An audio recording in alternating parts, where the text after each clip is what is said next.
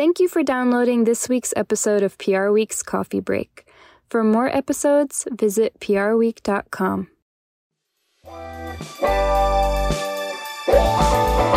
Hello everyone, welcome to another edition of Coffee Break. It's Steve Barrett here, the editorial director of PR Week. Delighted to be here with Tiffany Guarnaccia, the founder and CEO of Kite Hill PR this week. How are you doing, Tiffany? Welcome to Coffee Break.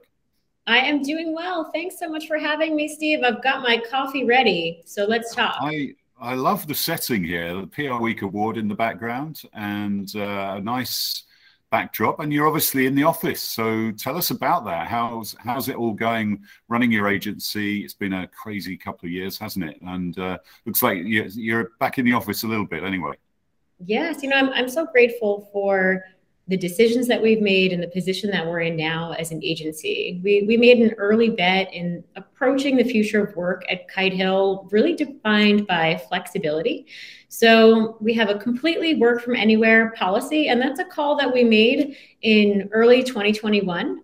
So really that helped our employees just have more confidence and have more control over the environment that they want to be in. So I do love coming to the office. I come most days. I can't help it. I work from home sometimes, but I'm here with a couple of team members. We have some other folks that come really just as they want to on their schedule. And we've also really leaned into remote work and hiring across the country. So previously, we still have our headquarters here in New York, but most of our team was in New York City. Now we've got folks all across the country in 11 different states, which is fantastic. So that's kind of helped in a funny sort of way, hasn't it? And I suppose we were chatting about our podcast, that we always used to insist on the guests coming into our office in Chelsea. We were very inflexible about that, I'm not going to lie. And then since the lockdown, we're like, well, actually, we've got to do this remotely now, and we'll never go back to that. So it is good to still see people in person and do those things, but you can be flexible as well. Have you been impacted by the Great Resignation and by people reassessing their lives, or how have you kept your talent motivated and into the still working for the agency during what's been tough times, especially for women in the workplace? For sure. Our employee retention rates are actually pretty high. And there's a couple of reasons for that. One, I do believe it's all the investment that we've made in creating an environment that's all about employees first. And for us, it's not just about policies and procedures, but it's how we put them into practice every day. And there's a couple of different ways that we approach that make this such a great place to work. One is the flexibility that we talked about, really empowering everyone to make the decision as to where they work, when they work, kind of doing away with some of those constraints we had in the past and just build in a more flexible environment. That's great for everyone. It's also great for working parents. And even myself as a working single mom, having that flexibility where if I need to pick up my daughter after school or even come in a little bit later, maybe take a coffee break with her and go to breakfast. That flexibility is something that we've really built into our structure. The only way that works, by the way, is if you have the balance with a lot of tools for productivity and focused on results. So you need to make sure that everyone's really embracing more accountability and focused on, what is the task ahead? How am I going to empower myself to work when and where I want to, but then also back that up with that results focus and focus on accountability. Yeah, because I think everybody's trying to work out what this future of hybrid working is going to look like. And it's not an easy equation, is it? And it sounds like you've got a pretty good formula. So if you were to give out advice, what are the one or two things you would say are crucial in making this flexibility work? Well, I think, really comes back to having clarity around communications on accountability and results. So one of the things that we did early on was look at existing models for managing a workforce that was less about time constraints, kind of counterintuitive for the PR industry, when so many of us as leaders are coached to look at the health metrics of our business are about profitability. It's about some of the billability rates of employees. And we have to balance that with really making sure that everyone is aware, everyone on the team is aware of what they're accountable for and have that results focused mindset. So there's the broader mindset and education that you need to do at every single level of the business. And that's how we're cracking the code. And then we put together a process in place where we're starting to measure that and holding ourselves accountable with the tools and review process. So everyone, when we introduced the flexible environment, we also introduced a 90-day plan model where everyone, every single person, myself included, at the agency has a 90-day plan where you get to see your goals, your professional development, your progress, what you want to achieve. Yes, within the traditional career progression ladder, but also based on who you are and what you're passionate about.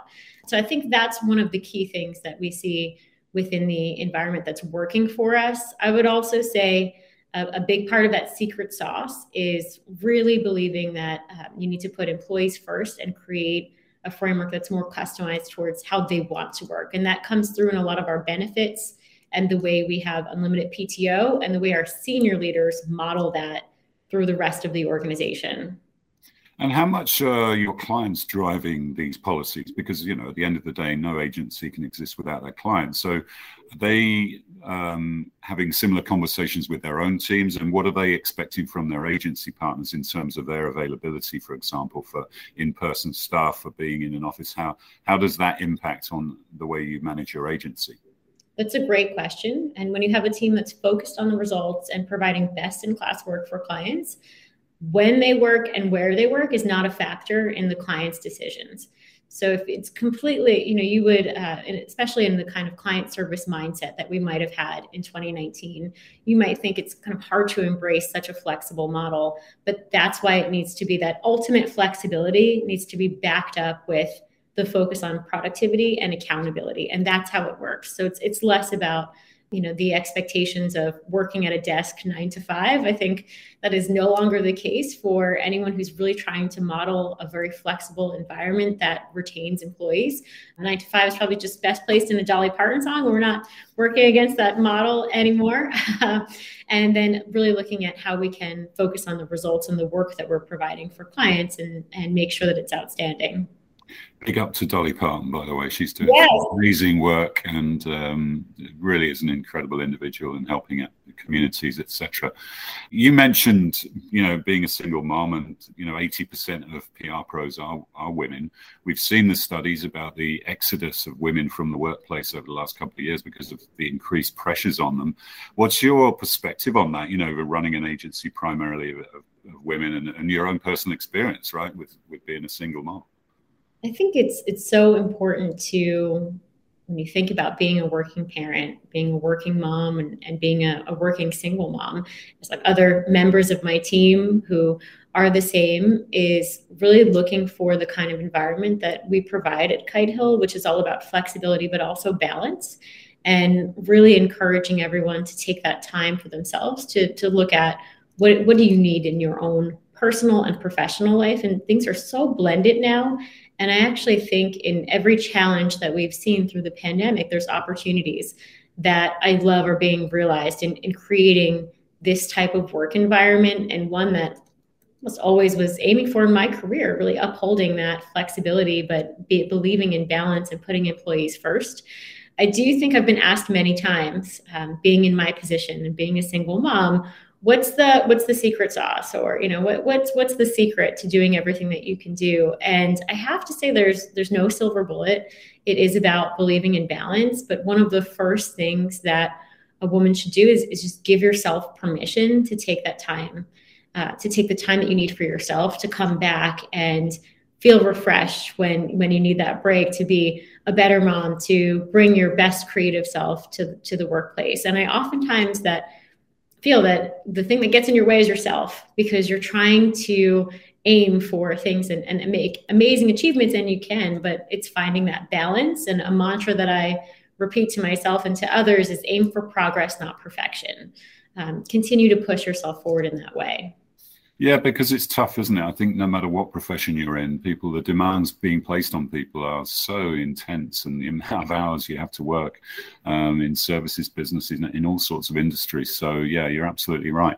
Just tell us a bit about Kite Hill and the clients, the type of industries you specialize in. I think you're a 25 strong agency, specialize in clean tech. What sort of trends are you seeing in those areas?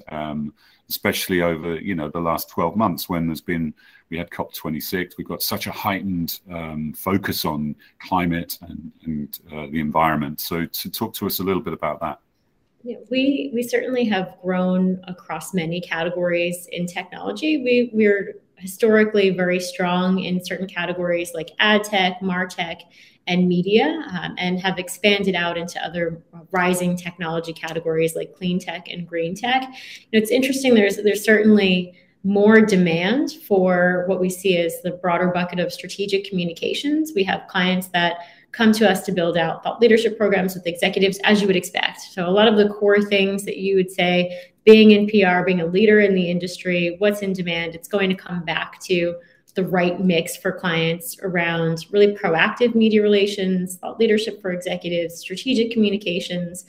We've seen over the past 2 years just the rise in even the demand for more corporate counsel. I mean, I found it really promising that as you look at some of the industry statistics, I believe that there's more demand for chief communications officers within broader corporations. It's some of the things that we've seen. So in my eyes, that's a great trend for the industry where it's really proven out the value of strategic communications and PR. Now, a lot of I guess that in a normal year, you'd have people at CES, you'd have people at South by Southwest, other live events, and maybe Cannes, and maybe some of these big global things. What's your take on live events and how they're going to come back? And is there going to be the same appetite for that from clients, or are we going to be doing a lot more virtually? And that plays into the environment thing, doesn't it, as well, with people flying to venues? So what are you thinking about that? I'm a big believer in the power of live events, the connection that you can have with other individuals when you're in the room. I think on the horizon, what we're seeing is just the continuation of more hybrid events where there's both a virtual component and an in-person component. What's interesting for anyone who's thinking about planning events or attending events is I think there's the perception is if you're doing a hybrid event that the time of those events needs to overlap and happen at the same time. But we're actually seeing clients who are seeing more value where they're investing in a physical event, they have that presence at the event, they're engaging, and then there's a separate hybrid event that is meant to be virtual as opposed to something that's on the ground. So you have to think about what are the goals of my organization, where is my audience, what's their comfort level, where are they located, and then how do I create the best experience for them and really think about the best attendee experience. And that's usually the answer to how you start planning against that. When it comes to some of the industry events, we're seeing more interest from clients, especially around what we'll see at potentially South by Southwest and Cannes.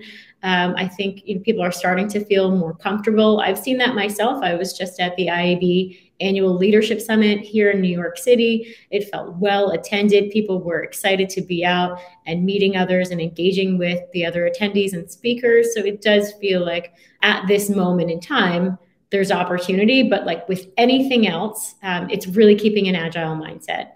It's kind of constantly keeping a finger on the pulse as to what's happening in the broader environment and then adjusting as you go. Yeah, I mean, we're getting back to our first PR Week Awards for 3 years in person. We're going to be mid-March, March 16 in Cipriani. I'm doing a trip to DC to see some people. We've got our global awards in May. So yeah, and we'll be going to Cannes as well. So I'm like you, I think we've missed that, haven't we, as an industry, getting back together. It's almost like when you don't even know how to do it anymore, or and getting on a plane, it's kind of become strange, but I think we'll all get back to that. But I think you're right. I think the mix will be different. So yeah, we'll see how that plays out. And just to finish up, what's the one or two things that we should look out for in the next 12 months in PR trends that you think are going to be noteworthy? I think, what I'm excited about in some of the trends in the broader PR industry is one, just the continuation of defining the future of work and really starting to see more agencies embrace a more flexible and balanced environment. I do feel like with the policies and procedures we have in place, we're leading the way, but I love seeing more agencies take that approach. I think it's so important for all of us as leaders to really create the best environment for our employees. When it comes to some trends in terms of the strategy and execution and the work that we're seeing across our technology clients, We are seeing more investment back in events and hybrid events, and some interest in the metaverse. That's something that, if someone is out there and looking to educate themselves on some trends, know enough to be dangerous, because we certainly want to see what activations will make sense in terms of their goals for corporate communications and more. And I just think there's just more opportunity in terms of some of the trends we see within the broader tech environment when it comes to telling stories of exciting companies that are breaking through and growing in this environment. Yeah, well, you need to get hold of the January edition of PR Week, which is all about the metaverse. It's got it on the cover. So, yeah. All right, Tiffany, thanks so much for joining us. Great to catch up, and continued good fortune to yourself and everybody at Kite Hill PR. Great. Thanks so much. I appreciate you having me on today.